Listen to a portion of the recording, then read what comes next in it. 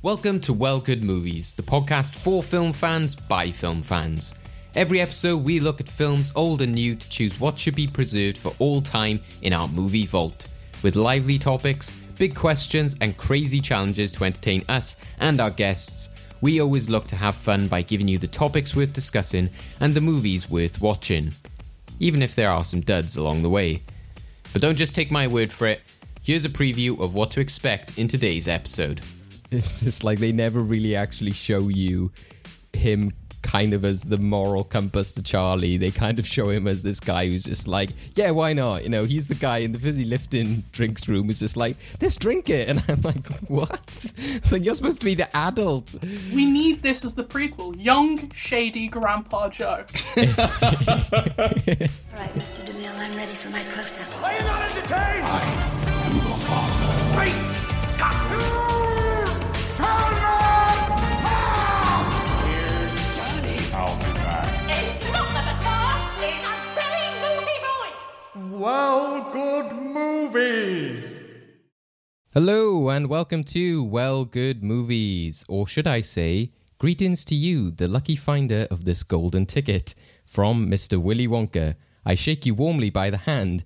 Tremendous things are in store for you. Many wonderful surprises await you. In your wildest dreams, you could not imagine that such things could happen to you. Just wait and see. The day I have chosen for the visit is the first day in the month of February. You must come to the factory gates at 10 o'clock sharp. Don't be late. Willy Wonka. Or in this case, we are discussing Willy Wonka and the Chocolate Factory on its anniversary. It's celebrating 50 years since it came out back in 1971. So I am your guide today, or also host, David Osger, and I am joined by my co-host. He is an enigma. He's a very odd fellow, as there's no earthly way of knowing which direction he is going. It's Craig McDonald. Hello, Craig. What are you talking about? I just wanted some reason to get that in there. I was tempted to do the entire thing, and I kind of was like practicing beforehand, but I was like, I'm going to save this. I kind of like maybe want to see how our guests would maybe do it, but I did quite enjoy just spouting the madness, but I was like, no, we'll save the madness until later. All I can say is you're going to like what I've got planned. I'd have in no way, as usual, told you about. Oh, joys. Well, that's what I was thinking. I was like, well, knowing Craig, there's some madness gonna follow, so this seems apt. But yes, joining us today with their golden tickets. Don't worry, they're not as hideous people as in the book. I didn't want to. For a split second, I thought you were going to say they're not as hideous as Craig. Don't worry. No. I was like, of all characters, you don't want to be comparing like guests and fellow co-hosts to doll characters, because there's going to be a lot of offense made there, but Craig, like he made that, I didn't say that. So yeah, joining us is our good friend Kyle Sean Thomas, who is a musician and actor. It's been quite a while since we've seen him. He of course joined us many years ago, it feels like now, when we were talking about Star Wars and Joker. Kyle, how are you? Hey, how's it going? I'm pretty elusive. I tried to take a golden egg from a goose and was thrown down a trash compactor. You just wanted it there and then. I wanted it now. And talking of madness, last time you were on, obviously you got the joy of me and Craig reenacting Anakin and Obi-Wan. Since then now, I've become a hobo on a desert planet, and Craig has become a Dark Lord of the Sith operating a Death Star. You failed to mention that he also owns like a stormtrooper candy factory. We're keeping everything in theme. Yeah, exactly. Just to check, is that a candy factory for stormtroopers, or a candy factory making candy out of stormtroopers? Well, keeping with how Mr. Wonka would take that factory, diversion. Cool. I just imagining like Darth Vader just dancing around with a cane singing the Candyman now.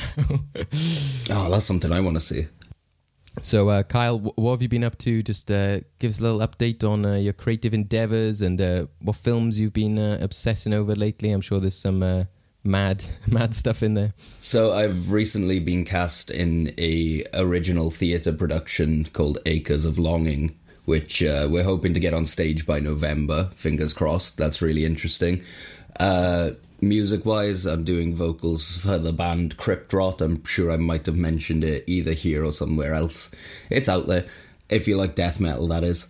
And yes, of course, and you said you once played Willy Wonka, so very apt that you're on this episode today as well. Yeah, that was a fun time. It's going back a little while ago, but I'm still bitter to the point where they stole Pure Imagination from me and turned it into a chorus number and not a solo performance. I will hold that to my grave. And if anyone, by any chance, who knows me, was there or was in that cast, I'm still bitter and I'm still coming for you. I know where you live. Just idle threats on the podcast. Okay, cool. Moving swiftly on. So we are also joined by a newcomer to the show. They are a film fan and self-proclaimed Film Society member who only goes for the quizzes. It is Liv Mackinder. Hello, Liv. Hello, yeah. Well, you know what? I was thinking before, you said you didn't want to compare us to, like, any Roald Dahl characters or anything like that. But while you've been chatting away, I've been thinking in the back of my mind, you probably should, because I'm really starting to identify with the bad giants in the BFG who just sleep and eat. I was thinking whether you were going to... Because there are obviously good characters, you know, in terms of, like, Matilda and those kind of characters, but no, yeah, giants, if you want. A lot of people do, there's like those defense of like characters like Violet out there as well, isn't there? Which people are just like, yeah, this kid should have won the factory and all that kind of stuff. So you could go down that route as well if you wanted to. Like, she's chasing her dreams. So, Liv, tell us a bit about yourself. What are some of your favorite films? What is your jam when it comes to movies? Okay, yeah, well, to be honest, I think if anyone's going to be described as liking a bit of anything, it's me. And you can tell that by the fact that my favourite films are Whiplash, Rear Window, and Pitch Perfect, which don't really seem along the same theme. But yeah, no, lately because of lockdown ending, I've gone through a bit of a film phase over the summer again. I've got a Mubi subscription and an Odeon Limitless subscription, so I've been watching films every single day. Fortnight ago, I watched Palm Springs 6 times in 2 weeks. So, yeah, I'm going down a bit of a film spiral at the moment. It's getting quite chaotic, yeah. Also, Liv, remind me, what was that film you really wanted to watch with me in the winter? Yes! The Deluge!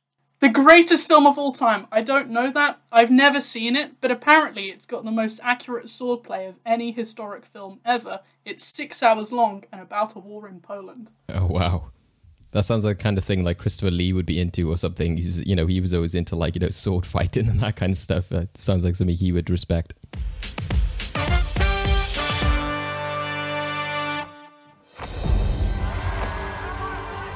We are the music makers. And we are the dreamers of dreams.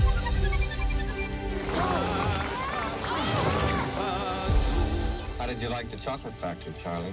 I think it's the most wonderful place in the whole world. All aboard, everybody. So shines a good deed in a weary world. This is kind of strange. Yes, but it's fun. Charlie, don't forget what happened to the man who suddenly got everything he always wanted. What happened? He lived happily ever after. Yeah, we thought it was a perfect time to talk about this famous film, which has become infamous amongst film fans, fans of Gene Wilder, music fans as well. Many of the songs from this film have become infamous, being used in advertising campaigns, other movies as well.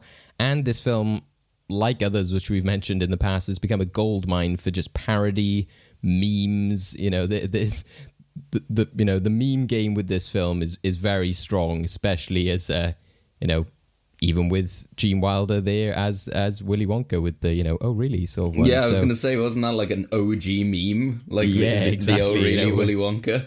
We're going back to the classics, the history of memes.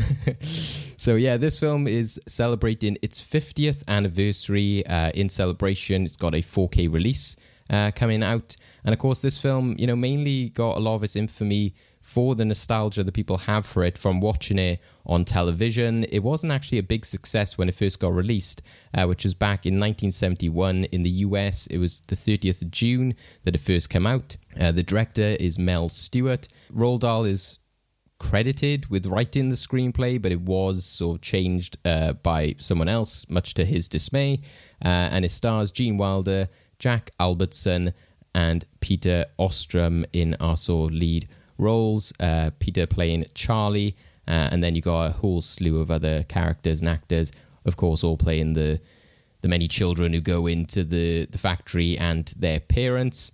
We thought this was a great chance to talk about the adaptations of Roald Dahl and specifically this film because, as we mentioned, it's become infamous for so many elements. So first off, I just wanted to talk to you guys about your history just with Roald Dahl in general, because I think that that's quite important when you're talking about his adaptations, is that unlike maybe a lot of other authors, people might be familiar with one certain book or one certain story, or their adaptations haven't been that well received and they've kind of gone under the radar. But Roald Dahl has had quite a sort of, mix. A lot of people love some of the adaptations. They might not be adaptations that he personally liked himself. But as an author, he's become this big name just in himself and his collection of works. There's so many stories that he has that are all famous. So, Kyle, what's your sort of history with Dahl? Well, I remember, this is going to shoot me in the foot straight off if I get it wrong. But I'm about 85% sure the Twits is Roald Dahl.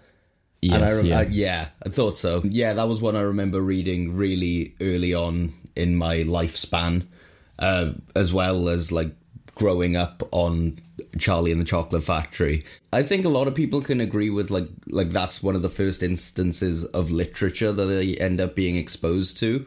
And I think for a lot of people, the problem lies in that if you grow up reading it and you have such a clear vision in your head of how these things are to you, that it's almost impossible to really hammer home a really good adaptation. I think it's the problem some people have with Star Wars. I know that's going off topic, but it always means something different to everyone else. Yeah, no, it always links back to Star Wars, I find, so many times when you're talking about film, because it's such a big fan base, it's such a big franchise, and like you said, there's so many elements to it. It kind of is testing ground for how people react to film and that kind of stuff. And yeah, funnily enough, I think recently one of the writers who's working on The Acolyte, which is one of the Disney Plus series, they were talking about they're incorporating politics into the story possibly, and people were like, oh, why are you doing that? That's not part of Star Wars. And she was like, well, if you know George Lucas and you understand the story, that's always been a part of it. So that very much links into understanding your authors, understanding your creators. And I think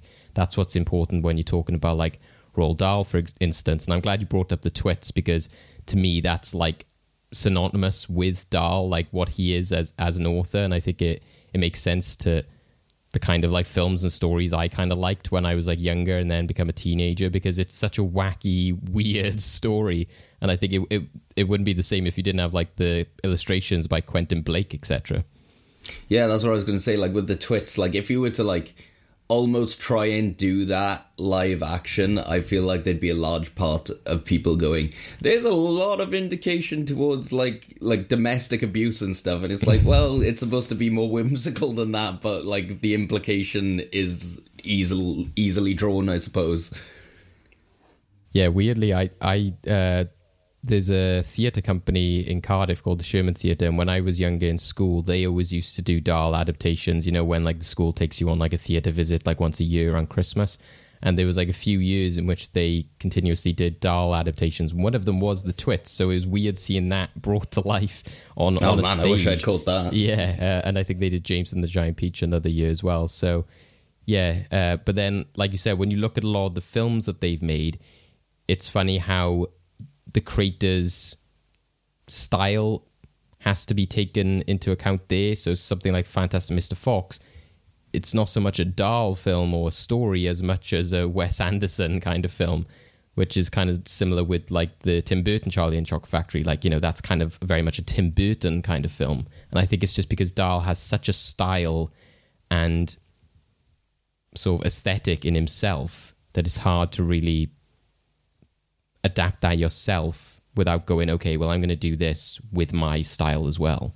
Yeah, that's the thing. Like, I think like a large portion is like, if you've got someone that's grown up on Dahl and wants to adapt, like, I'm sure like they've got their own interpretation. As soon as you give anything to a creative, there's always going to be their take on it and their influence on it. So like, it's never going to meet the author's expectations, the filmmaker's expectations, the audience's expectations. Like, it's an amalgamation, but I suppose that's why like cinema's as magical as it is, because it's such a unique experience to everyone that sees it.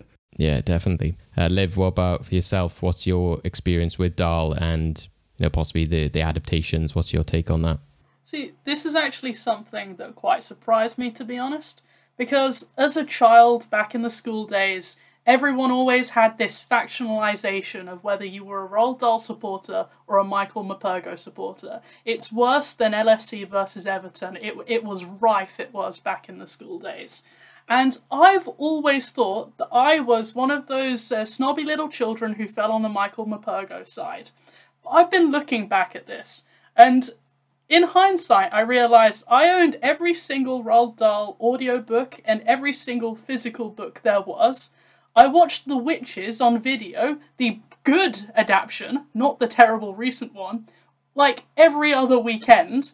I can remember most of the plot, but I don't know, other than the fact that Warhorse was in France at one point, a single thing about the Morpurgo books, so I've evidently got my perception of what I liked as a child very wrong at some point. But, yeah, no, I don't know what it is about Roald Dahl books generally. There's part of me doesn't want to like them, but I do anyway. I used to babysit children a lot, and I always had to read them Roald Dahl books, and it would just be a slog of getting through it. But for some reason, it wasn't a bad experience, even though I always went into it thinking it would be. It's like, as an adult, you don't want to like the silliness, but you do. It's mental. Yeah, something like with, like the only sort of recent examples I can think, and this is probably just because of the versions they get of it every Christmas on the BBC, etc. But then they add like the Gruffalo, don't they? And then they always have like some other, version of those similar stories like in later years. And to me, they always kind of just look like the same kind of like wheelhouse of ideas, like an animal and it's dressed up as this character, etc., etc. Whereas like Dahl is very much like it's something different every single time. Like I remember being a kid in the school library, and it was kind of like, oh yeah, you could pick up the Chronicles of Narnia, but then you were just like, oh, do I want to read all 8 of those books? And it'd be the same kind of stuff each time.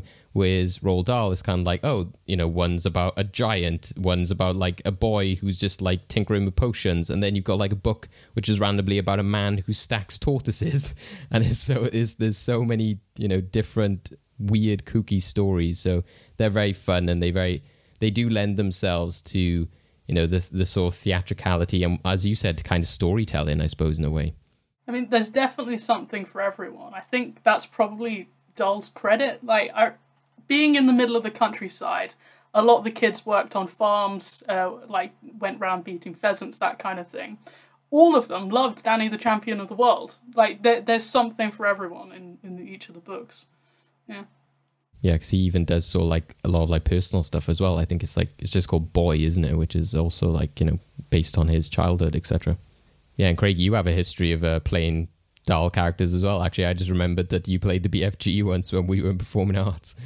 Yeah, I think some magical moments from that entire experience. One is basically our absolute failed attempt of trying to have size perspective when passing the potion down to Sophie. Some fucking prick hid. We basically were going to have, I was holding a small one, would throw it down into black, and then Sophie would pick up a large version of the same bottle, and some prick hid the big version of that bottle. Just had to throw it down, and everyone just be like, believe it's meant to be big. Although I think what we did, in comparison to the actual BFG show that we went to see in preparation for that, this is my favourite anecdote from a theatre ever. Basically, one of the scenes when the giants are running through London, like eating children, on this stage, when the giants are running around, there's just a doll's house. This giant rips open the house, the roof of the doll's house, pulls out a doll, and it looks exactly like a Dora the Explorer doll, just rips her head off and screams. So he just rips it off, and is there like, yeah! And bear in mind, we're a bunch of like 17-year-olds at this point, 17, 18-year-olds, just surrounded by these kids who are terrified because they've just watched Dora the Explorer be brutally murdered. Not even eaten, just killed for the sake of being killed. And we're just like, rip Dora. Literally, rip Dora in half. I suppose that does kind of link in with the darkness of Dahl, though, isn't it? And, you know, why Charlie and the Chocolate Factory, you know, a lot of people are drawn to it as a story. Oh, yeah. I mean, there's like a lot of morality, like dark morality plays in there. Like, a lot of people just think that his stories are just like nonsense. But it only tends to be this sort of like whimsical nonsense if you're good. If you're bad, like really, really graphic stuff happens. Things like you blow up as a blueberry. Things like you almost suffocate in chocolate. Things like just you get digitized down to like really, really small sizes and you can't come. Just really, really horrific things. And then just other stories where you just grant a really, really nice girl like psychic powers that she uses to like get revenge on evil headmasters. Yeah. See, now I'm making comparisons to the Bible in my head. What, so Matilda is Jesus? No, just generally, all the weird powers for the good guys and the insanely bad punishments for the bad guys to give children a good moral framework. I mean, he crucifies his own son, who is meant to be like the purveyor of all good. I'm not sure how much that sort of falls into that sort of comparison. Dahl had a different moral framework.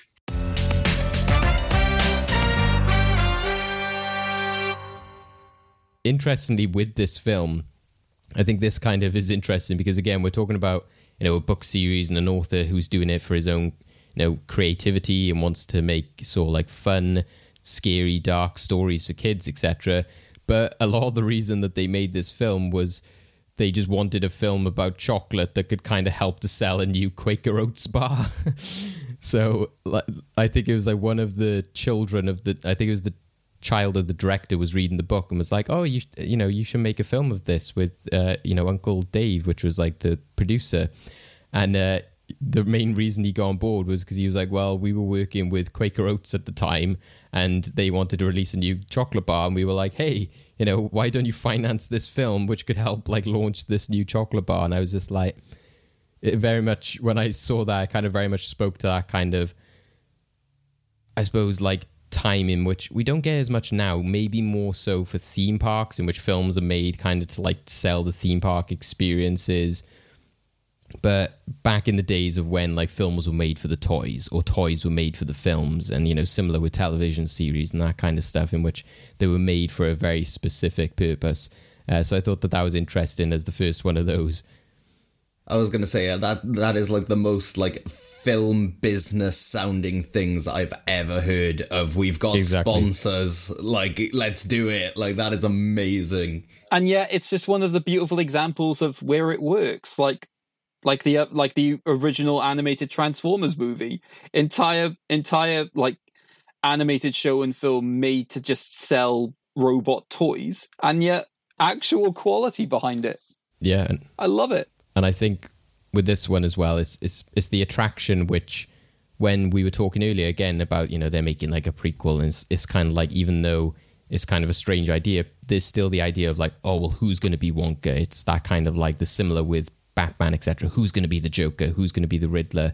It's something about these kind of like iconic literary characters that people go like, oh, I need to know who's going to play this person, so you can kind of add them to the Hall of Fame of, you know, characters who played this sort of like big famous character. Hasn't it been confirmed that it's Timothée Chalamet? Yeah, exactly. But I think what I was going to say here is obviously, like, you know, Gene Wilder as Wonka has almost become as famous just in itself apart from the film. You know, is like, you know, his portrayal most people think of when they think of Wonka, I think. So yeah, I think the fact that, you know, they're celebrating 50 years, as I mentioned before, you got songs like Pure Imagination, The Candyman, Cheer Up Charlie, the Oompa Loompa songs. There's so much imagery within this. There's so many memes, so many parodies have been made. So we kind of had to just talk about it for how, big a legacy it has. So in terms of like, our memories of the film, favorite moments, that kind of stuff, I'll go to you first, Kyle, as, when I mentioned this idea, you sort of, jumped straight away to sort of talk about this. And, what's the reason for that? What's your kind of attachment to the film? Oh, well, like, growing up on it, like, it's weird because, like, obviously, like you say, like, there's so much, like, parody stuff and, like, spin-offs and stuff like that reference it, that, like putting a direct finger on the pulse of when I fell in love with it, I think I'd have to say was, like, around the same time. Like, I remember watching Alice in Wonderland, the animated Disney one, and just for the sheer, like, left turn of a film that it is, like, I vividly remember that boat scene, and to this day it's like one of my favorite things. Like, I've always loved, like, just it's like, it's a kids film. There's wonderful kooky stuff going on, but they just in older stuff there seemed to be, like, at least one moment that is completely horror, that is left field and does leave an impact on people. And I think some of the stuff these days are missing it, because if you compare that original boat scene to how they done it in the Tim Burton version, it's night and day. Like, I know obviously you can't, like, copy and paste it because everyone's got their own interpretations and stuff, but I don't know, there's just something about, like, older films that had, like, these moral lessons, but, like, one standout moment that would scare you out of, like, just your entire being. Just like, what was that moment? And that tunnel boat moment is it. Even, like, going so far as to be, like, the opening track of, like, I'm not gonna name drop the person because he's been cancelled, but the fact that it's the opening track to this person's first album is insane to me, and it works so well, but I refuse to give him any sort of notoriety to this point. So fair. Yeah, but like you said, it's, again, it's the music, and it's the, like, again, you'll be watching, like, I don't know, adverts for, like, Sky Television, and, Candyman comes up, or Pure Imagination comes up for something else, and it's just something about it that obviously people will attach themselves to. So it's that kind of sentimentality that has with it. Liv, do you have any sort of, like, certain memories of this film, or sort of reasons that you think it works so well? Yeah, I feel like I've had a completely different experience of this film to everyone else on the planet for the following reason. Right, I know all the songs completely off by heart, but I don't realise I know them. I remember all the memorable things, like the boat and the backflip and the Blueberry Girl and all those sort of things. I remember them, but for some reason, even since I was like 5-6 years old, the things in that film that I've enjoyed the most are the quintessentially 70s mundane moments. So, like, the weird sense of humour of the school teacher, or the computer saying, no, bugger off. And just, I don't know, the like, drabness of the fruity wallpaper. Like, it's all of those just very mundane parts that I've enjoyed the most, because even they have this silliness underneath them. And because of that, they stand out to me even more than the big moments. So yeah, it's a weird take I've always had on the film because of that. Does that include Grandpa Joe being a massive benefit fraud? To be honest, watching him learn to walk every time, I'm just thinking, that just looks like me every morning. Again, that's what I find interesting with his portrayal in this version, is that he, like, at the end, he says about how they've broken the rules. Like, he does actually say, he's like, come on, Charlie, we'll go find that Slughorn guy. I was like, wow, Grandpa Joe literally was willing to, like, take the evil route or whatever, they want to call it. So I just found that hilarious. It's just like, they never really actually show you him kind of as the moral compass to Charlie. They kind of show him as this guy who's just like, yeah, why not? He's the guy in the fizzy lifting drinks room who's just like, let's drink it. And I'm like, what? It's like, you're supposed to be the adult. We need this as the prequel. Young, shady Grandpa Joe. I also think like people forget about the moment, like as much as like Gene Wilder's Willy Wonka is this fantastical like pantomime-esque figure, there is that moment when he finally like doesn't show his true colors, but he does lay down the law of, no, you also broke the rules, like it was said from the beginning. And I think like a lot of films, like especially like even if you look at the Johnny Depp one, doesn't have the same impact of him being that moment of just like being like, no, you know what, you did, you f***ed up, and you're gonna suffer the consequences. Granted, he like then doubles back on himself because of Charlie's willingness not to sell him out, but I think that like is a big moment of character development for him. Oh, believe me, people have noticed and remember that scene quite well. One of my favourite things on the internet is somebody basically remixed that entire scene into like a savage Wonka rap. Oh my god, I need to see this. Yeah, David and I have been watching it for years. It basically just goes up to the point. It's just like it's just like, what rules? We didn't see any rules, and it's basically just wrong, sir, wrong, dude, wrong, sir, wrong. It's just. It just wraps him, so he's like, you get washed, you get sterilized, you get nothing, good day, you lose. What's great is that it basically, he starts at one point he just goes, you stole nothing, you've won. Charlie goes, the chocolate, wrong, you lose. And just basically he's like, nope, keeping the chocolate. Oh, that's fantastic. Okay. The interesting thing with that, though, I think, is maybe because why it's not as mentioned, also like looked upon as like this sort of famous moment, is maybe because it'll come down to the adaptation stuff, because that isn't in the book, and that's kind of like the stuff that they sort of like put in there with the whole Slughorn stuff, etc. But yeah, when I was watching it back, you realize the pure anger on Gene Wilder's face, because there's that moment, like we said, the tunnel scene, which is infamous as one of the most scary children's film moments ever. But that moment as well is quite terrifying, and just how enraged he is, so it's crazy. With the ticking clock in the background and just the utter silence, you're so tense in that room. Oh god. Yeah, I don't think it helps that everything is in half in that room, so you kind of already know, like, this guy is unhinged, there's something wrong with this guy. Credit to, like, I hope for the child's benefit that he wasn't actually stood there for Gene Wilder to deliver those lines, because I feel like that would have broke him. I mean, he did have to go through the entire tunnel scene without being told what was going to happen. Ah, touche, sir. Just the respect I have for the filmmakers going like, yeah, we're just basically gonna do this as if we are just torturing these actors. Just get most of their genuine reactions to half this stuff. So I can imagine he would have just had I'm surprised that he didn't hold up Charlie like next to the camera, so Gene is just literally screaming in his face.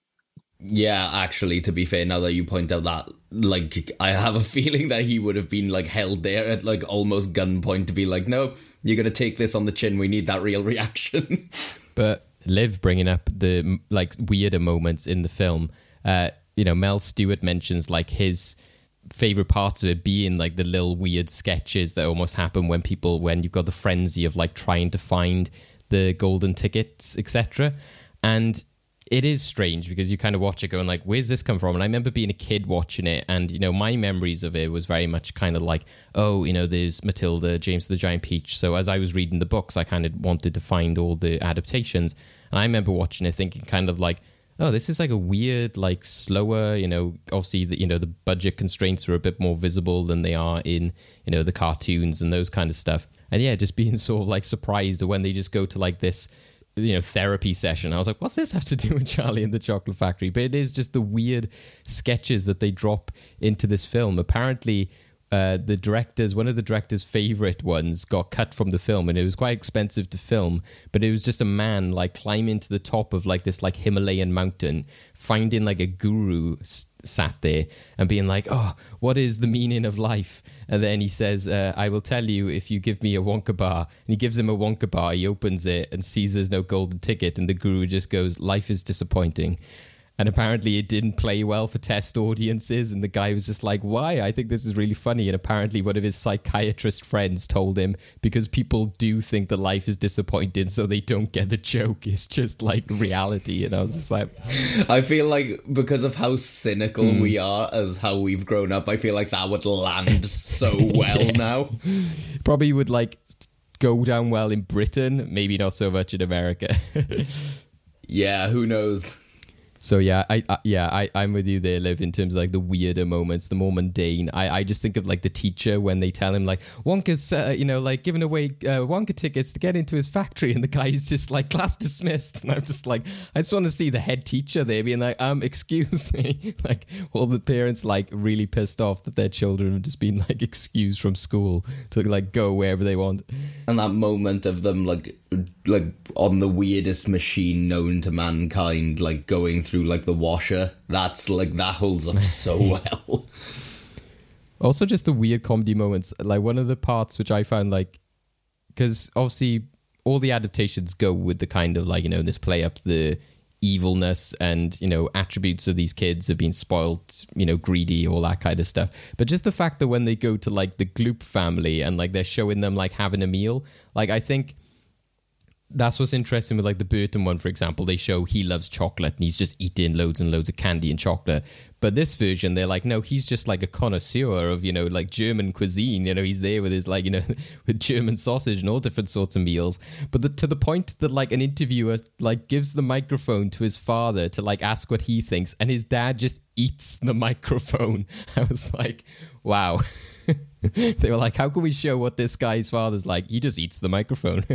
I think that's some of the thing for me anyway that misses in the Burton version, is that for as much wild stuff that there is in the original, like it almost seems like less is more in comparison, because like to have to redo Veruca's salt thing of having her be called a bad nut, like it's a little bit too much, to be fair. Like even going so far for me anyway as to like go into Wonka's backstory, I personally feel like he's almost in the same vein as the Joker, where he doesn't necessarily need a backstory.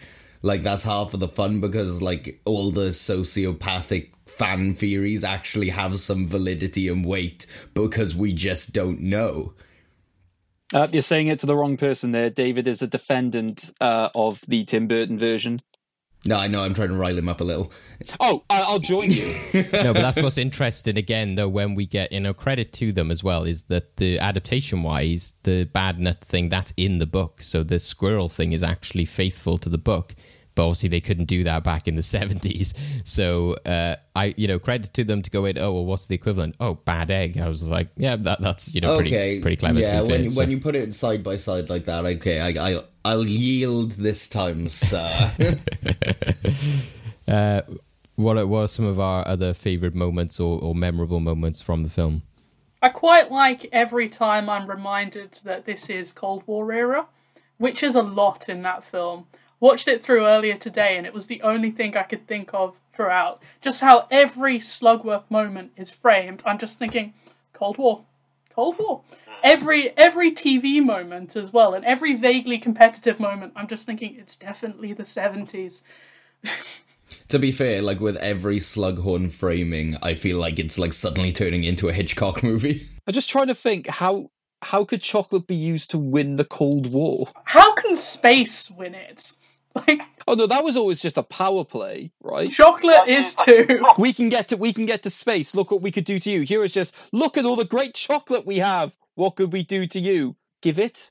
Here you go.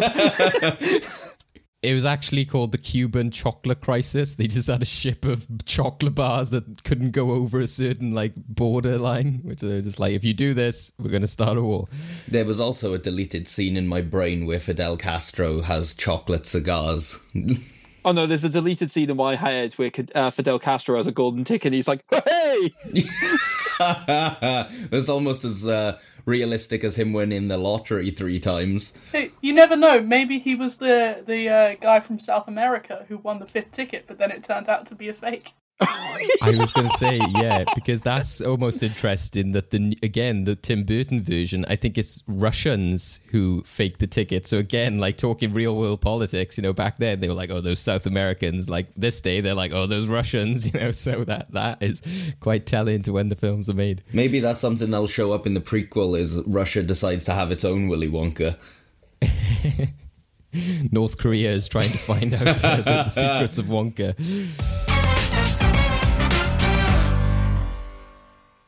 Mentioning like when it's filmed and stuff, I think is interesting as well, because something that always kind of bugged me as a kid, which I find is interesting again and is very much a movie business kind of thing, is the look of the film, like where it's filmed. And even as a kid, I was kind of like, where is this set? Why does it look like Germany? And it is, for budget reasons, it was filmed in Munich, Germany. And, and what I find absolutely hilarious, can anybody tell me what the Wonka factory actually is in real life? Was it like a munition factory or something? Yeah. It was it's the Munich Gasworks factory. Not much of a stretch to change to killing children, then. Yeah. Jesus! It's the film! But like even like the idea that like Grandpa Joe and Charlie were literally moments away from being like diced meat is like insanely dark. Well, Craig mentioned that remix of the Wrong Sir scene. One of my favorites, or like parodies of Willy Wonka and the Chocolate Factory. And again, I think this speaks to its kind of legacy and how famous the film is because they've parodied it so much. You see, obviously, Oompa Loompa costumes, the kind of like classic look. So much from this film is like referenced in pop culture. Even before we recorded, we were talking about the Wonka bars, so you don't really see the Tim Burton Wonka bars. You see the, Gene Wilder saw ones. And, there's a sketch by College Humor from years and years ago called Fizzy Lifting Drinks. And it's just like a minute-long animation in which they can't burp. So it's just literally like this grim death of Grandpa Joe as he's like, I can't burp. And he's just like, Jesus, Grandpa. He's like, swallow some air or something. And then literally it's just like blood shreds all over the corridor. And Charlie just there like, oh. And then it's just half his grandpa like, go head first, Charlie. It will be less painful. And then you just see him slowly floating up going, come with me and we'll be. And then he just cuts away. I just like, at what part, like, it's so bizarre to me, like, just like, how was this okayed? Like, just the concept, like, at what point do producers test audiences go, hang on a moment, let's rethink that. Because it is quite scary. They're like screaming for their lives. They're like, help, oh my God. So I can see why they made that sketch, because it is quite traumatizing. It does seem like they're genuinely going to die. Yeah, but that's the thing, like even Jurassic Park, like the opening scene to that with the Velociraptor, again, is another moment that I can immediately think of is like the rating on that, okay, what is it, like PG, so parental guidance, but even then, like, it's still a bit like, whew, let's hang on a moment. Can anyone remember the original book, or was like, was read it, or like has strong feelings of reading it? Because that, that song is in the book, the Tunnel song. So when he does, sing the whole, there's no way of knowing. But again, because it's such a short story, a children's book, it's hard to get the context of, what's happening. You just hear that all of the parents are kind of like, he's mad, what's going on? All this kind of stuff. So it could be adapted in one of many ways. I guess the Burton version kind of keeps the scariness of like, they're scared about not knowing where they're going and they're on the boat and stuff like that. But the Gene Wilder one does bring in all this imagery and stuff, which is definitely not in the book. Roald Dahl didn't write a chicken gets beheaded on the side of them. For me, that scene just encapsulates why I think Gene Wilder is my favorite part of the film. Just that you have no idea exactly what to expect from him from any situation. Like the fact that he has the weird journey of being a frail old man to begin with, then coming straight back to life and being energetic. Consistently being authoritative and wise with all his information, then just plain psychotic in terms of just the imagery, then just blasé to the deaths of children, even to the point of like some of my favorite quotes of being, "No, stop, come back." Help, police, murder. which I will still quote from time to time when somebody like kicks up a fuss about something I just don't care about. Then getting actually emotionally invested right at the end, both in terms of disappointment and anger and utter joy. It's just, you don't know where you stand with the guy, and it's just incredibly beautiful. Like, genuinely one of Gene Wilder's, like, best performances. Yeah, because there's that whole thing as well about, like, the only thing he wanted changed in the film was to add that forward role, because his ideology was, they will never know if I'm telling the truth from this point on. Yeah. And it just works so well. Yeah, because I think, like, I don't know what it is about Johnny Depp's one, I'm not knocking at all, but, like, there's just something about it that just, like, goes in a different direction of weird that doesn't quite land as well as Wilder's, I think. Yeah, they go for the socially isolated, meaning that he has no filter in interactions, which just doesn't have the same.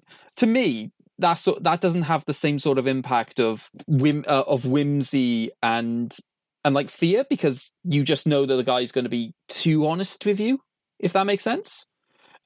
Especially considering that like there's no like moral test, right? The ending of that film is literally just he says, "Yep, Charlie, the factory's yours so long as you never see your family again." Charlie's like, "No, I'm not going to do that. I love my family."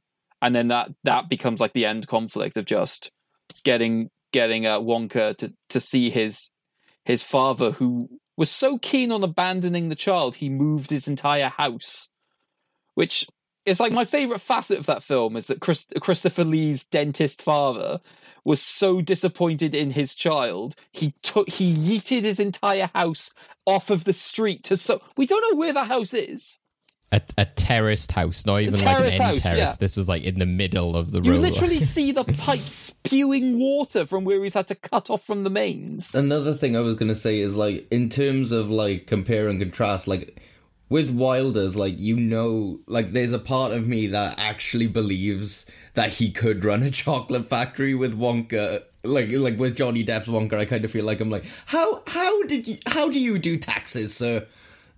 Well, again, that's why I think of them like similar to like the Joker, is kind of like, you know, say, for example, you know, maybe a bad example in terms of like the actual performance that we got, but in terms of like what people were saying before the performance, but Jared Leto as Joker, for example, he couldn't live up to Heath Ledger as the Joker. You just can't, you know, you can't top that performance. You can't do anything similar. And there's so many facets of the character that you can only do something different. So, you know, I appreciate it in the sense of like they are completely different performances. For me, I think neither of them to me have still captured actually like the character in the book.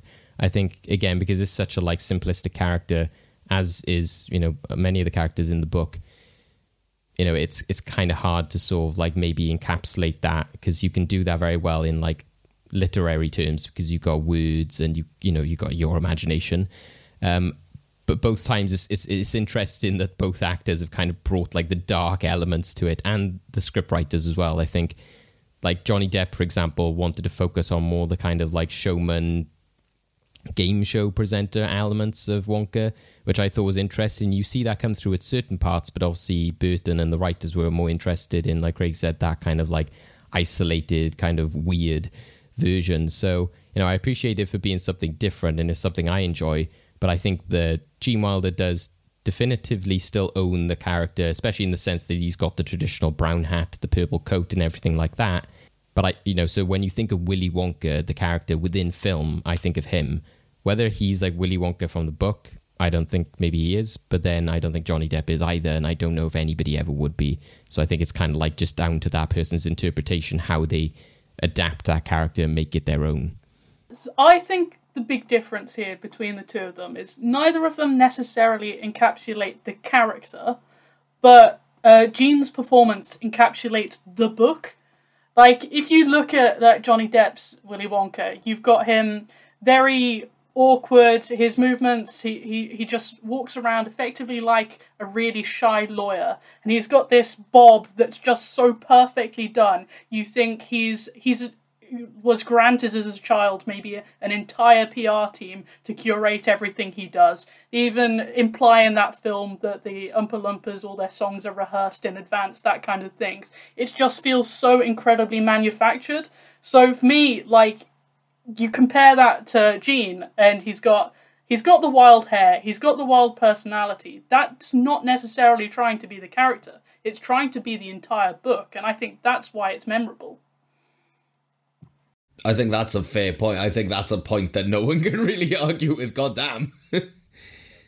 To me, a lot of the reasons that people love this version of the film, which is interesting because obviously, like I said, we've talked about it in terms of like why it's dark and psychotic, but so many people like rag on the Burton version because they're like, it's dark and scary. This should be about pure imagination and like, you know, Disney and kind of like everything is lovely and happy endings. And I'm just like, but it's Roald Dahl. That's not what Roald Dahl is about. And, you know, granted, again, like Burton made it kind of like Burton meets Dahl, but yeah, I don't think that a lot of people look at this film through the lens of nostalgia and the kind of like pure imagination. So I love the songs in this film, but I don't necessarily love them in the film. Like I like, you know, Pure Imagination, great song, Candyman.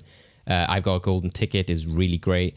But again, I just don't think they quite work within the story of Charlie and the Chocolate Factory because it seems like almost a contrast to what Dahl would want, you know, that you've got kind of like happy singing along kind of lyrics when usually when he does have like the Oompa Loompa stuff, for example, you know, it's kind of like singing about how horrible these children are, etc. Because obviously the Oompa Loompa Doopity Doo stuff is original to that film, was at least Danny Elfman was drawing some of the lyrics from Dahl's versions of those songs.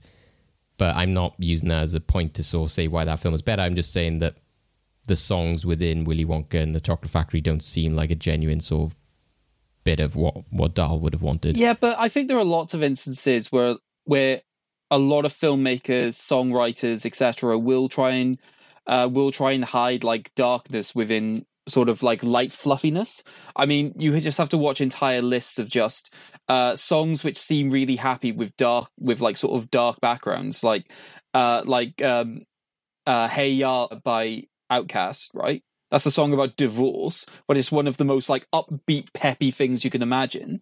And I think like all the happy songs you're talking about do generally happen sort of bookending the experiences within the factory. So it's like it is taking what people expect this entire experience within the factory to be, and then the actual within the factory, the darkness is just like the Oompa Loompa sort of subverting that with like, because they tend to be like the quirkier, like more disorientating songs, right? Like, you know, Candyman is quite sweet melody, Pure Imagination, sweet melody. Oompa Loompa songs are all quite choppy and changing, even to the point that the last one goes like really deep and dramatic because it just really slows down the pace. So I think just for the atmosphere, it does work for me. I also love how cyclical the film industry is, that like they tried to keep the Burton one somewhat musical with just the Oompa Loompa songs and then going, okay, this prequel is going to be a full musical. Yeah, the prequel is just such an odd choice again, because it is kind of one of those things to me of like, why do I want to know? Like you said earlier, like it's like the Joker, why do we need to know that story?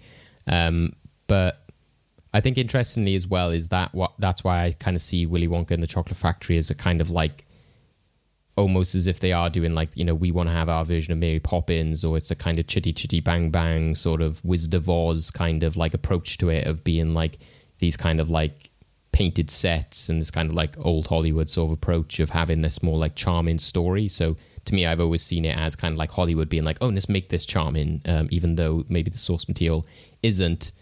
But it's just interesting to me that when people do say like, oh yeah, the newer one is so weird and dark and stuff, I'm like, you've seen the tunnel scene, right? You know, so again, that's just more a criticism to the people who sort of only see it as like a happy, magical kind of film.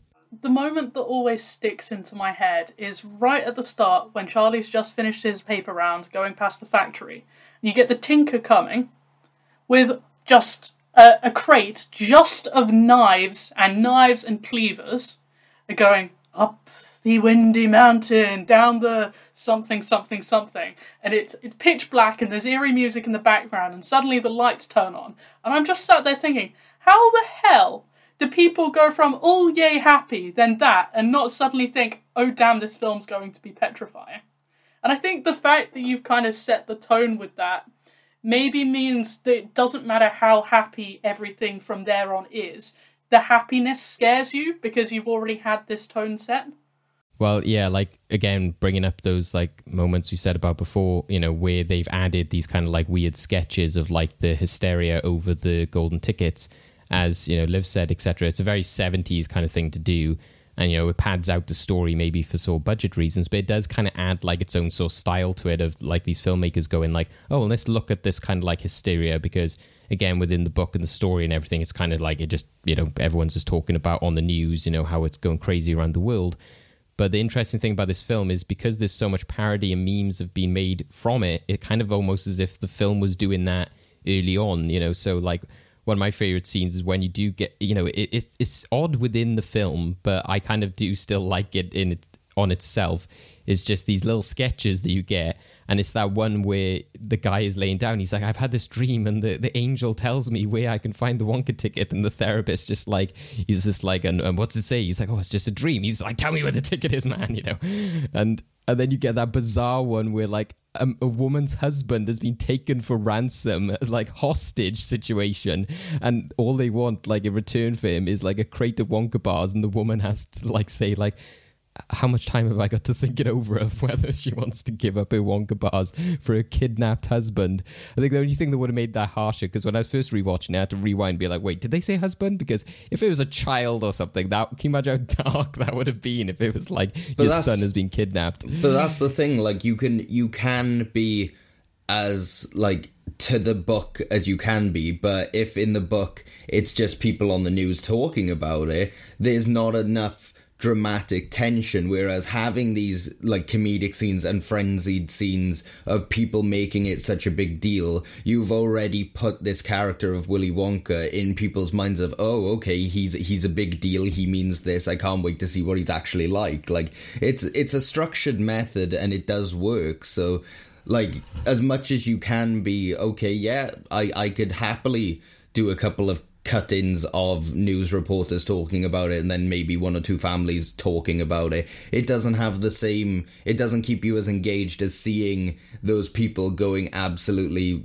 bananas for it. I will say, like, I think it's an ode to the writing, not just of the scriptwriters, but for Dahl himself to have quite an extensive list of characters in a short medium, to have them all stand out as much as they do, and especially for that moral of like Charlie like being there by luck and having this moral story of being a good person is like really good. But to have all of these children, as pantomime and stereotypical as their tropes may be, stand out as well as they do, and nobody really steals a scene from each other, and each one has their comeuppance and their justification and their own song, is absolutely fantastic. To be able to give those characters that and not undermine each other is fantastic. And even just the fact that Veruca gets her own song herself as well, like that's quite a good song as well, is, you know, I Want the World, because I quite often think of that when, say, somebody is having like a moment of greed or something, like, you know, like, oh, I want to get that, you know, like £1,000, you know, like extravagant purchase, and I just always think in my head like, I want the world, I want you know, it's just like that is like the one thing that does irk me in that movie is how bad the lip sync is for that scene. Yeah, like when she has the like like shaking around, it's like, oh yeah, that absolute moment is like, hold on a minute, that's not real. But in terms of imagery and stuff, I will say that, like, I think that Violet, I think, like, hers, the blueberry, is, like, that's such a, like, iconic image. And, you know, just makes me interested in, like, the actual prop, because when the Oompa Loompas are rolling her around, you can kind of just see her head, like, rolling around, and I'm just like, is that the kid, or is that, like, some sort of plastic mannequin head? I don't know. Well, everyone, like, all of it is, like, so, like, it stands a testament to itself, because like everyone knows Augustus in the pipe, everyone knows Violet turning into Violet the blueberry. Like, I'm obviously not so much the maybe the ceiling fan, because obviously it's not in the Burton version, but the Mike TV stuff as well, like every one of them is almost like a complete juxtaposition from the last, but like it, like on paper, like if someone went, right, every scene is for one character and it's a different way from the last, you'd be like, oh, that sounds tricky, and I don't know how that's going to land. But the fact that it all just flows together seamlessly is brilliant.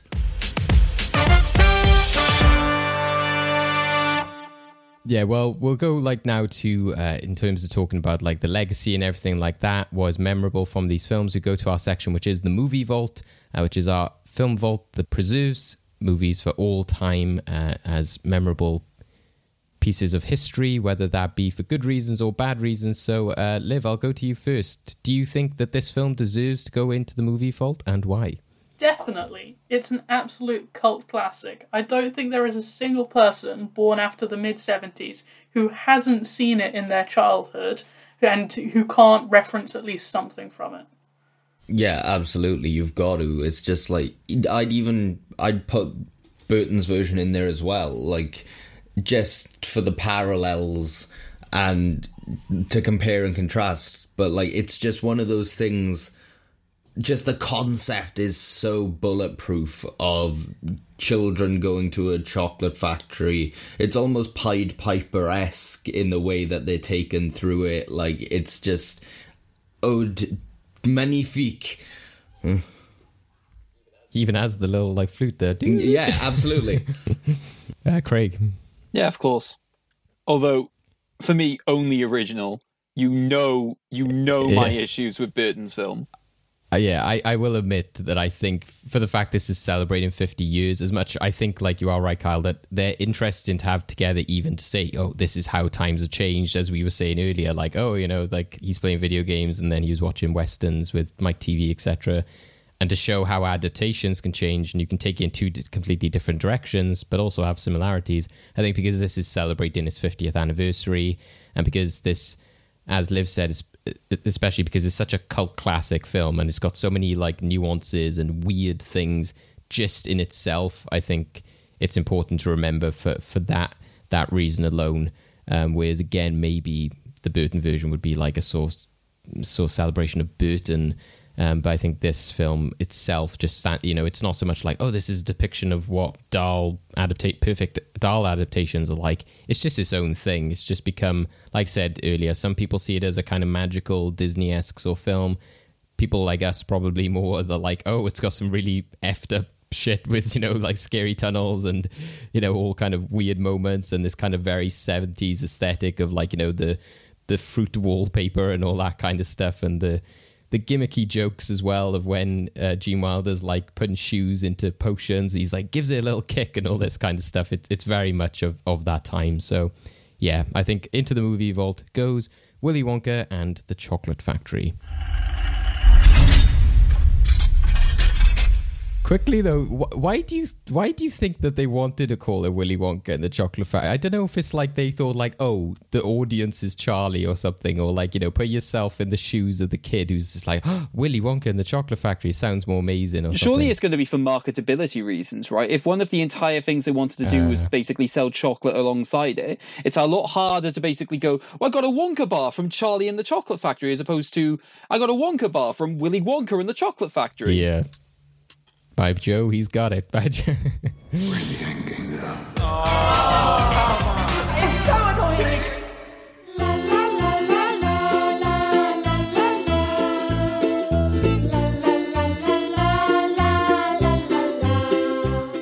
All right, endgame time, and welcome, my friends, to Market Snackability. I tried. One of the things I miss about the cinema industry at the moment is that in the past you had a lot more direct film cinema tie-ins to like food and snacks and sort of that marketing, right? You'd see things like Teenage Mutant Ninja Turtle based sweets. You'd see like a lot of cereals which are just like various film characters, loads and loads of things like that. I miss that. So what I've decided for this game is I've got 5 different films or film franchises that I want you to come up with a brand new snack based on that film. Right? The only rules for this game, well, 2 rules. 1, you'll have 30 seconds to basically come up with your pitch. 2, it has to be a food that could genuinely exist, right? So you cannot be like, oh, this is going to be snozberry flavored. I'm bringing that up because at no point throughout the entirety of the episode so far have we said the word snozzberry, and I find that disgusting. What's a snozzberry? I will strike you. So it has to be something that could exist, right? So it can't just be like, say, if one of the films I gave you was Harry Potter, it can't be like one of the fictional animal meat, right? Are we clear on the rules, or do we have any questions? Does human meat count? Okay. You said what I was thinking. Something that could be genuinely sold, and we would not get a visit from the police. Right? So this is also, you cannot also just market drugs, because that would also be slightly problematic. Right, well, that's all of my pitches in the bin. Okay. Something that wouldn't appear in Abe's Odd World. The way this will be judged is that we'll listen to your pitches for each film, and then David and I will decide which one we prefer the sound of in terms of what we would want to eat, and then award the points based off of it. Okay, so your first film or film franchise is X-Men, and your 30 seconds starts now.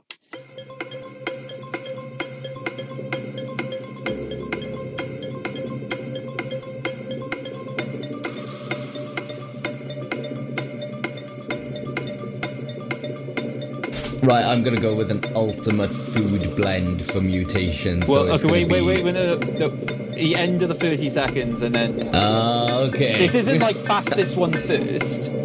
Oh, well, I'm eager. And that's 30 seconds. All right, then, Kyle, as you're so eager, Liv, what food are you going to suggest to us? Okay, right. You may love this, you may hate this, but it is exceptionally... well-tuned to what the X-Men series is about, and that is blue body paint. So this is going to be like just your classic brunch bar, but on the outside, it's, you know how a lot of dyes are edible? You're going to have blue dye, and it tastes just like your standard brunch bar, but you can use it for blue face paint. Okay, so just to be clear, the marketability of this snack is that it doubles up as a costume. You can be Mystique. You can be anyone you want to be when you have this brunch bar. Parents are going to love you for that. It's just be like, oh, have you been eating that X-Men brunch bar again? And, luckily, if you want to be Violet from Willy Wonka's Chocolate Factory, it works for another franchise. Okay, so we have that pitch. Kyle? Keeping in theme with mutation, I was going to go with a mutated sandwich, so it's part hot dog, part hamburger, and part pizza. Don't ask me how the logistics of keeping that sumbitch together works, but I'm going purely for mutation reasons that it has to be a bit chaotic. Okay. So, David, what do you think? I think I would have to go with the brunch bar just because it's kind of like the more fun item, and it kind of like, you would see the blue and be like, oh yeah, X-Men. Like, I don't know if I would see burger, hot dog, pizza and go, oh, X-Men. Like, if anything, you might be offended if you were like a mutant to be like, what are you trying to say? That like I'm a hodgepodge of all these different things. To be fair, like what you've described with a hot dog, burger, pizza is basically what I have like once every other 2 weeks. Well, the thing is, if we're going on pitches alone, if the brunch bar's only blue, you can only be Kurt Wagner or Mystique. That's all I'm saying. Beast? Damn it. I'm intrigued as to why a brunch bar. Was there a reason as to why what was unique? What was about a brunch bar in the X-Men universe? They have to be ready for anything. I don't know. It's a school bar, like, I don't know. Superheroes need energy. Fair. Okay, so the first point goes to Liv. Don't know how. Well, I mean, just wait until you see some of the ones we've got coming up. Okay, ready for film number 2. How to Train Your Dragon, and your time starts now. When does he get it? He doesn't. Why not? Because he broke the rules. What rules? We didn't see any rules, did we, Charlie? Wrong, sir, wrong. Wrong, sir, wrong. Wrong, sir, wrong.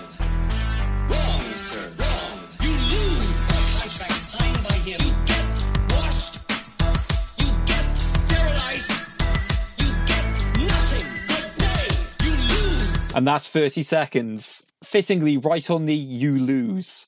Okay, Kyle. What snack are you pitching?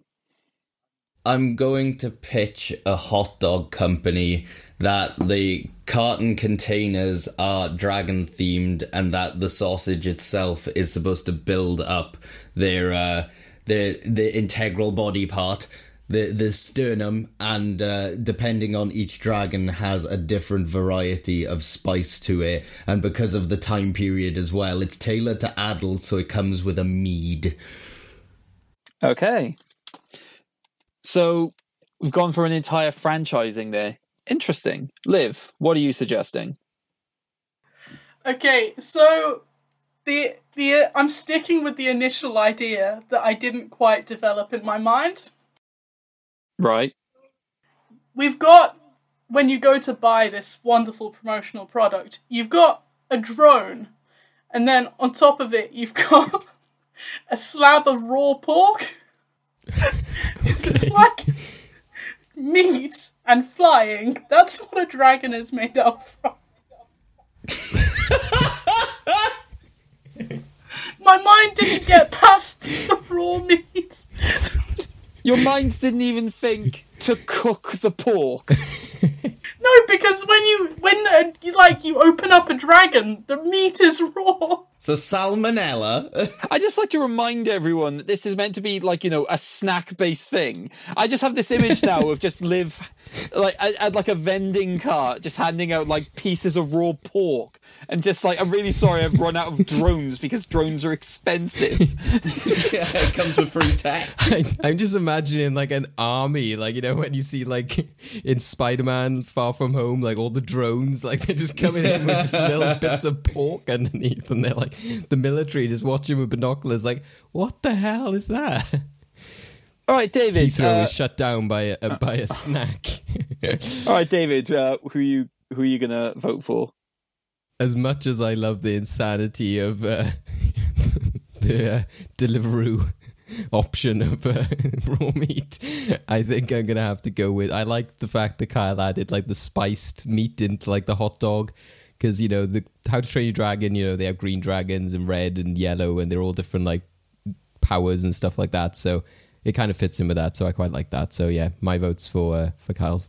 Yeah, I also like the idea of the containers. I think you could have probably done a bit more to basically say like the buns could be somewhat dragon shaped, but talking about the actual dog itself being like part of specifically the sternum of the dragon. I know. I was like, wait, are we talking about Titanic or something? But at least it was shape description in comparison to what I love about the flying drones of raw pork meat. So yeah, in that situation, point to Carl. Okay, are we ready for your third film? The Wolf of Wall Street. Time starts now.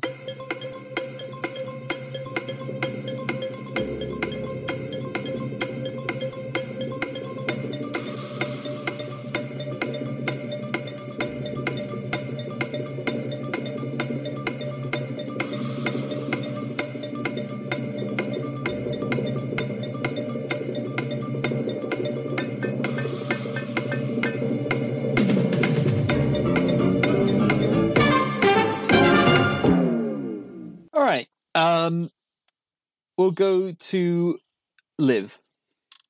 So I figured since the last one was quite wildly out there, I would go in the complete opposite direction and go as normal as possible.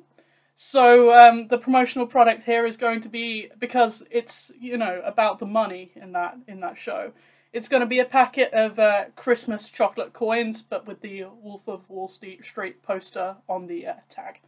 Okay. So going for pure advertising on what is an actual edible product. Okay. Kyle. So mine is less of just one product and more of a party service for children.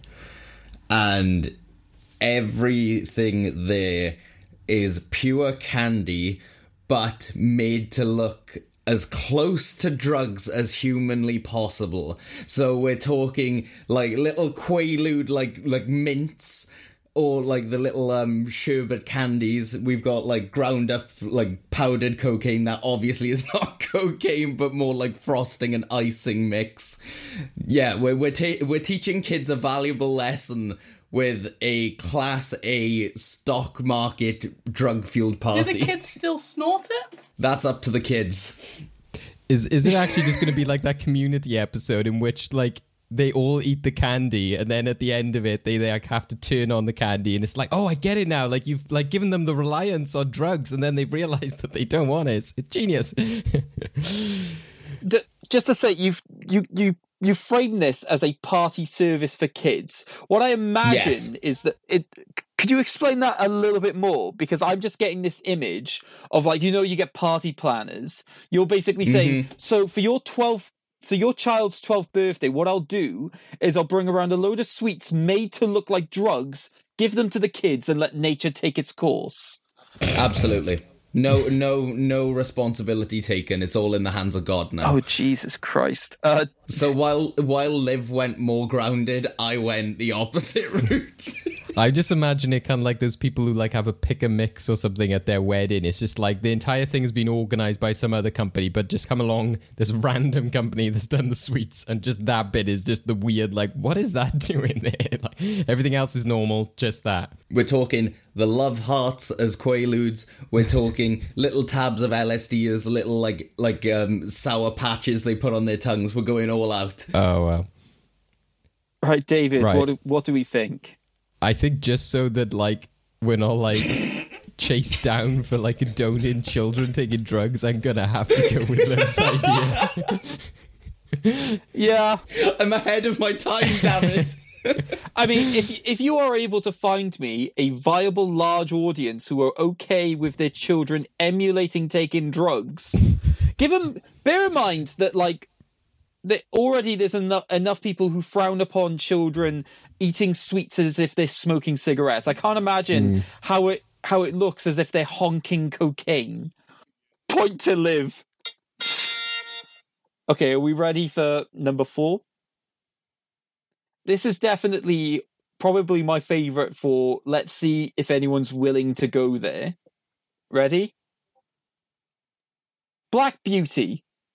And your time starts now.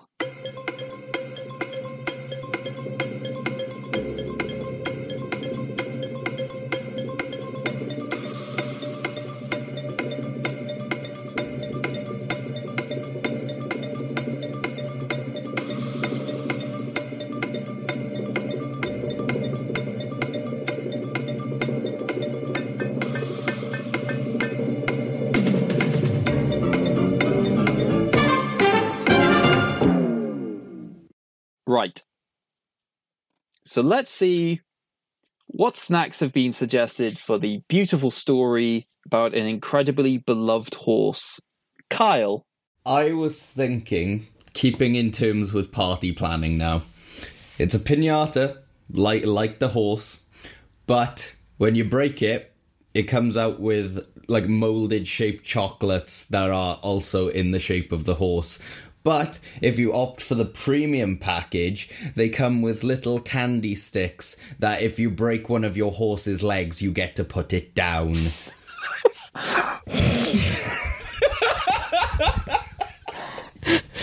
I was honestly terrified that you were going to be like, when you break it open, some jelly organs come out or something. I was like, oh my God, what has he done? It's literally at every stage. I was just like, oh, where is this going to go? Yeah. And then we've gone for the losers of the Grand National. Also, put it down. Like,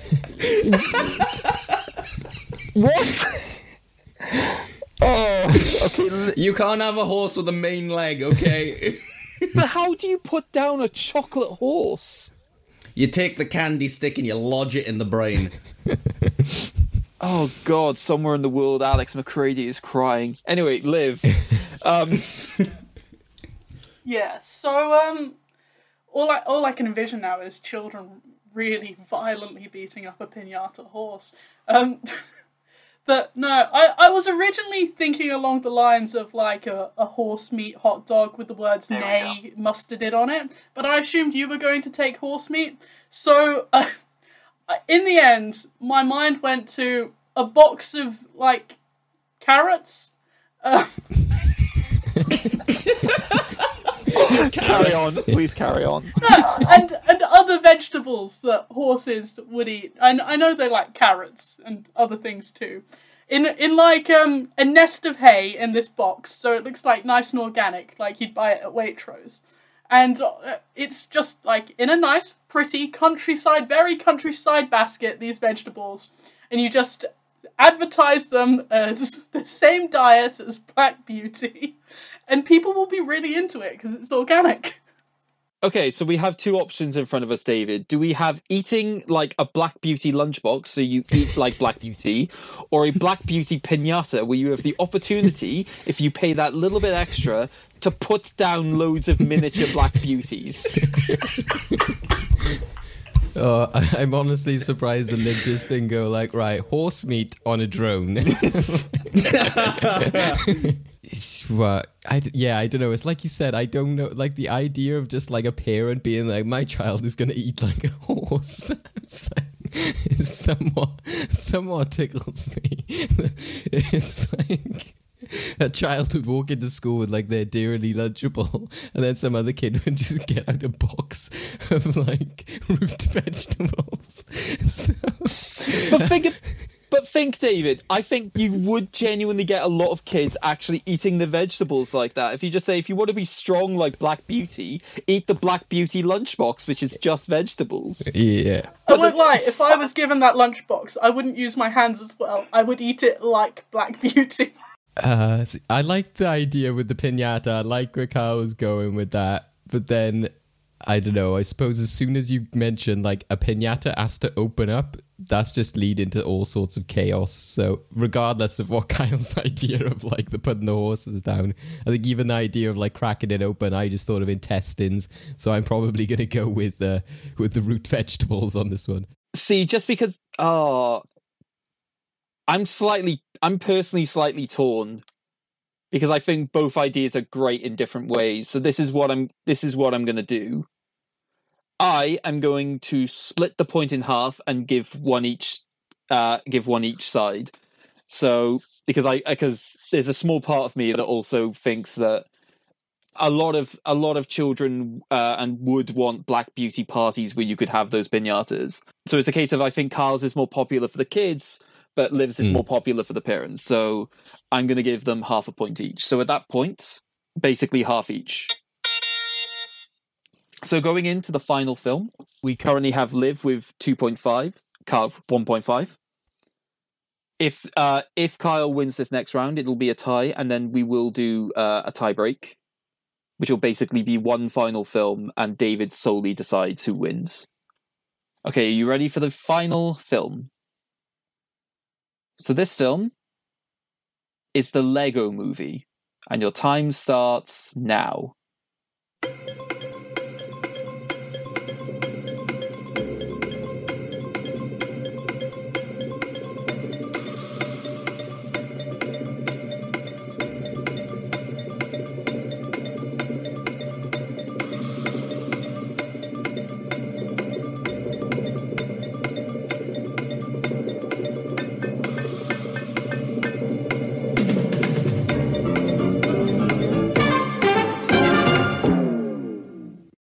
Okay. Disclaimer before we even get any of the ideas. Don't eat Legos. You can't eat plastic. Don't do it, guys. Liv. Right, so the moment you mentioned Lego, my mind instantly went to what Lego tastes like. Because contrary to this disclaimer, most of us have probably had some Lego in our mouths at some point. Tearing bricks apart from other bricks when they get stuck together, that kind of thing. So I was thinking, what else has the texture and the crunchiness of these bricks? And that is really hard sugar structures, you know, when you're moulding sugar, that kind of thing. So I was thinking, like, sugar, shaped like maybe the little minifigures or maybe just a brick wall, but all the pieces are stuck together, so you have to, like, really bite to pull them apart as if it were real Lego. And it wouldn't taste sugary, though. It would taste slightly plasticky, but it would have the sort of, once you break it apart, the texture of those candy bracelets. Okay.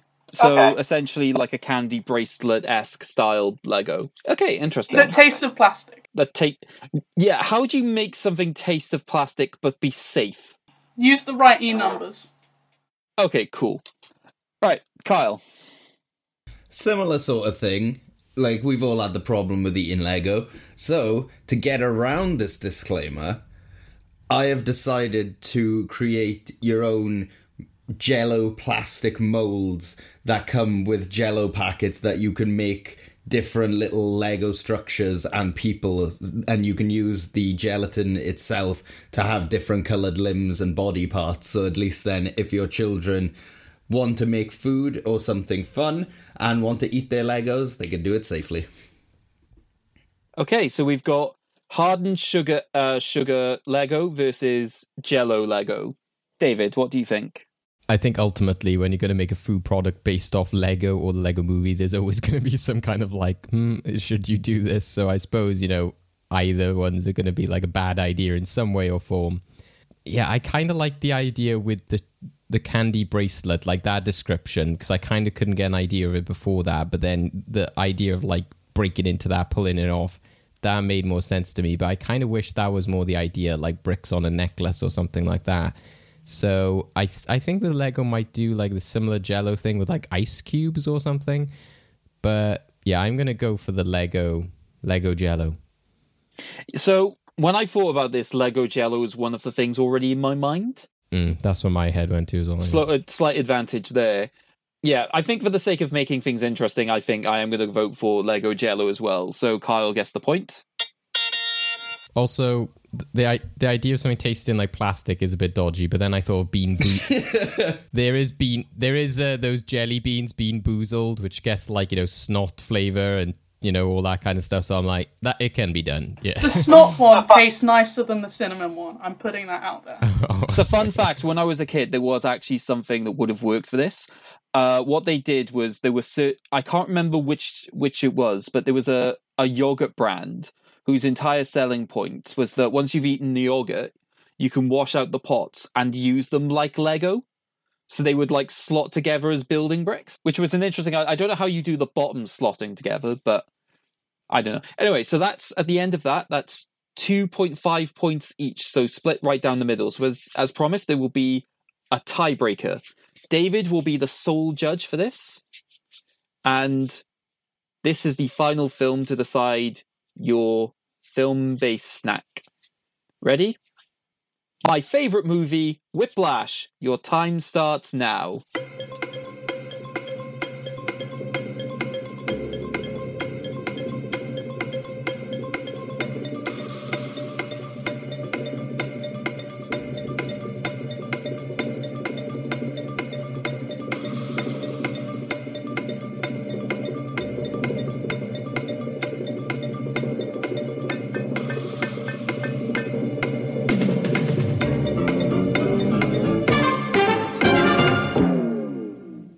Alright then, David, who do you want to hear first?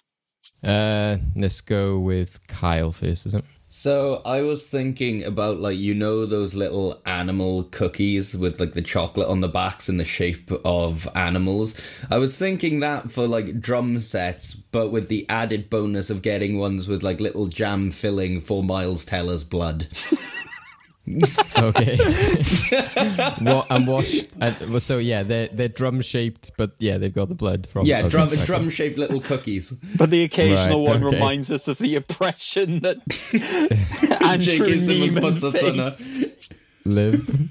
Okay, so disclaimer before I throw this one out there. It didn't occur to me till the end of the 30 seconds that something could be musical. To do with a musical-related film. So this is just one of the most iconic scenes in Whiplash, reconstructed in a Bake-Off showstopper style, and sold in the cake aisle of Asda. So it's gonna be it's gonna be about this big, and it's gonna be a car on its side made of icing, cake, and sugar snap. And there's going to be like blue sugar smashed all across like the cardboard for like where the window's smashed. And there's going to be like strawberry jam smothering the scene. and then there's going to be like a massive dent in the top of the car. And we're just going to have a little icing figure of Miles Teller, like, reaching out of the plastic see-through cover of the box, just, like, trying to get to his rehearsal thingy. Yeah. So just to... Solid cake idea. That sounds great. Have we got an icing J.K. Simmons? That's the clincher. Have we got an icing version of J.K. Simmons, I think. Just on the side, like, raging at him. Okay, I'm not going to say my opinions on these. I am, as per the rules, I'm going to go to David. So different. Right. I'm going to ask one question just because I think that they both sound very good. They both sound very interesting. So I'm going to ask you, if I was to, like, open one of these and, like, eat it, what am I tasting? What are the flavors in these foods? So, Liv, what does this cake taste like? Metal. Yeah, that's what I was thinking. So everything in it will be high in iron, magnesium, you know, those kind of, like, this, the stuff you get in a vitamin tablet. So you've, like, got that spinachiness in the background to just be like, you can taste the metal of the car and the iron in Teller's blood. But you've also got that strawberry coming through as the hope that he will get there. A strawberry and spinach flavoured cake. Not spinach! Spinachy. Great for protein. Oh my god. Kyle.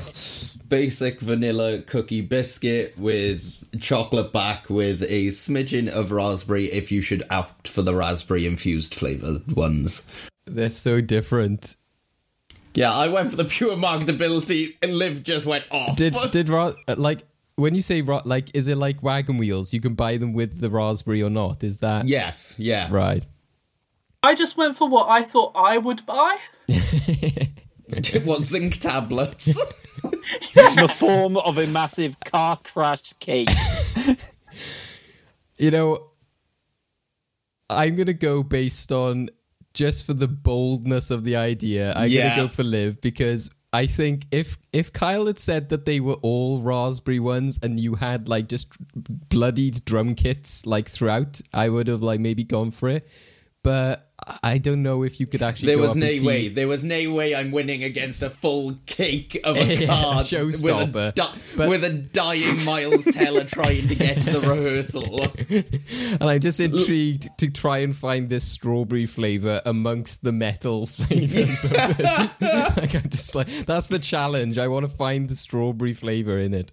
So after that description of what is supposedly, according to Liv, one of the most iconic scenes of the film, when if I ask any person on the street who knows Whiplash, what would you say is an iconic scene of that film? None would say the car crash in a film all about jazz drum solos. But nevertheless, Liv is the ultimate winner. Congratulations. See, I did think, how could I recreate the scene of throwing a cymbal at someone's head? But I thought that would be too hard, so I went for the other one. I was thinking about just going with popcorn because he goes to the movies, and I was like, that's shit. I mean, I would have gone with licorice whiplash, because you can get Yeah, I had that idea. Too simple. I wasn't convinced. It's like the drum cookies. There's just no, like, other element to it. I'm just imagining the cake aisle. That's why I was thinking in my head, is imagining all these, like, kids' cakes, Spider-Man, you know, the unicorn ones, and then just that there, and then everyone like, what is that? Madness as usual.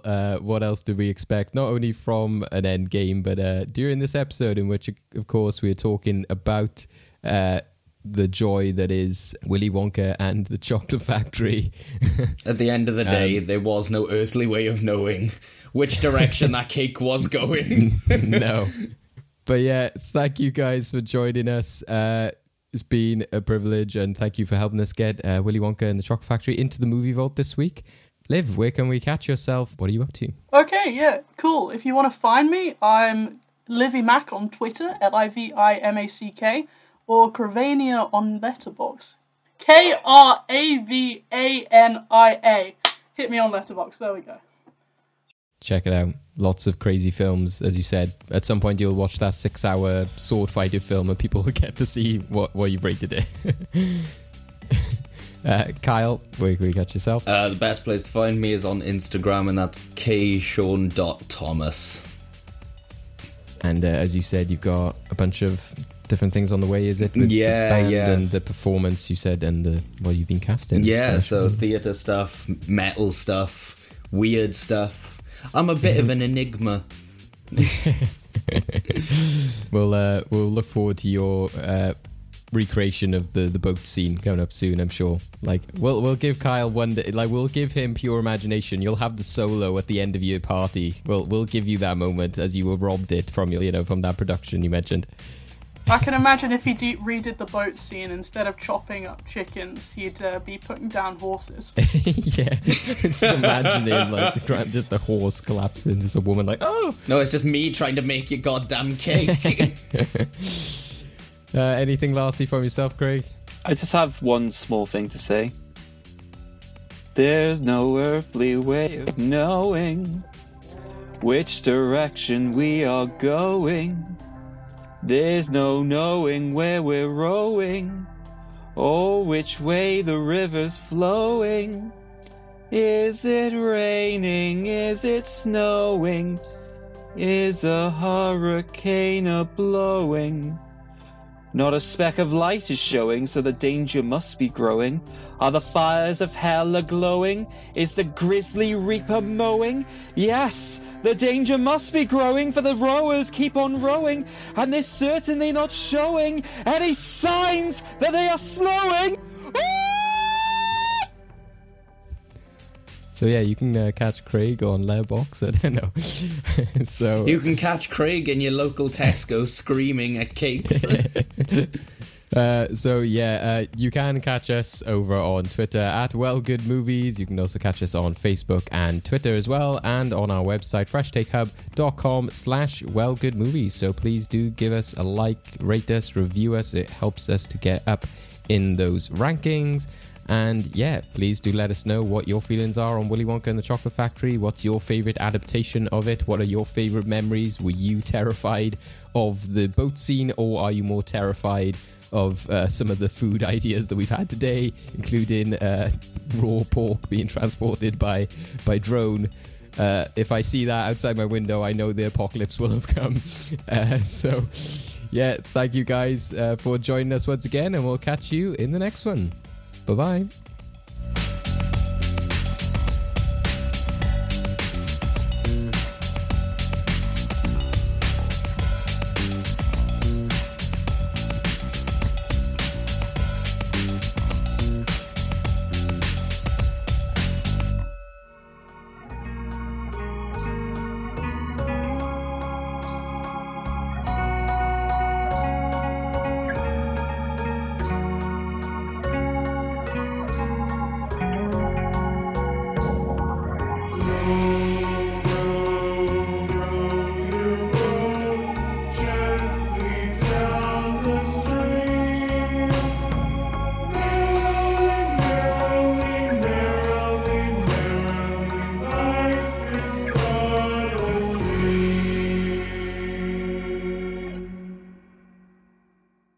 Point to Carl.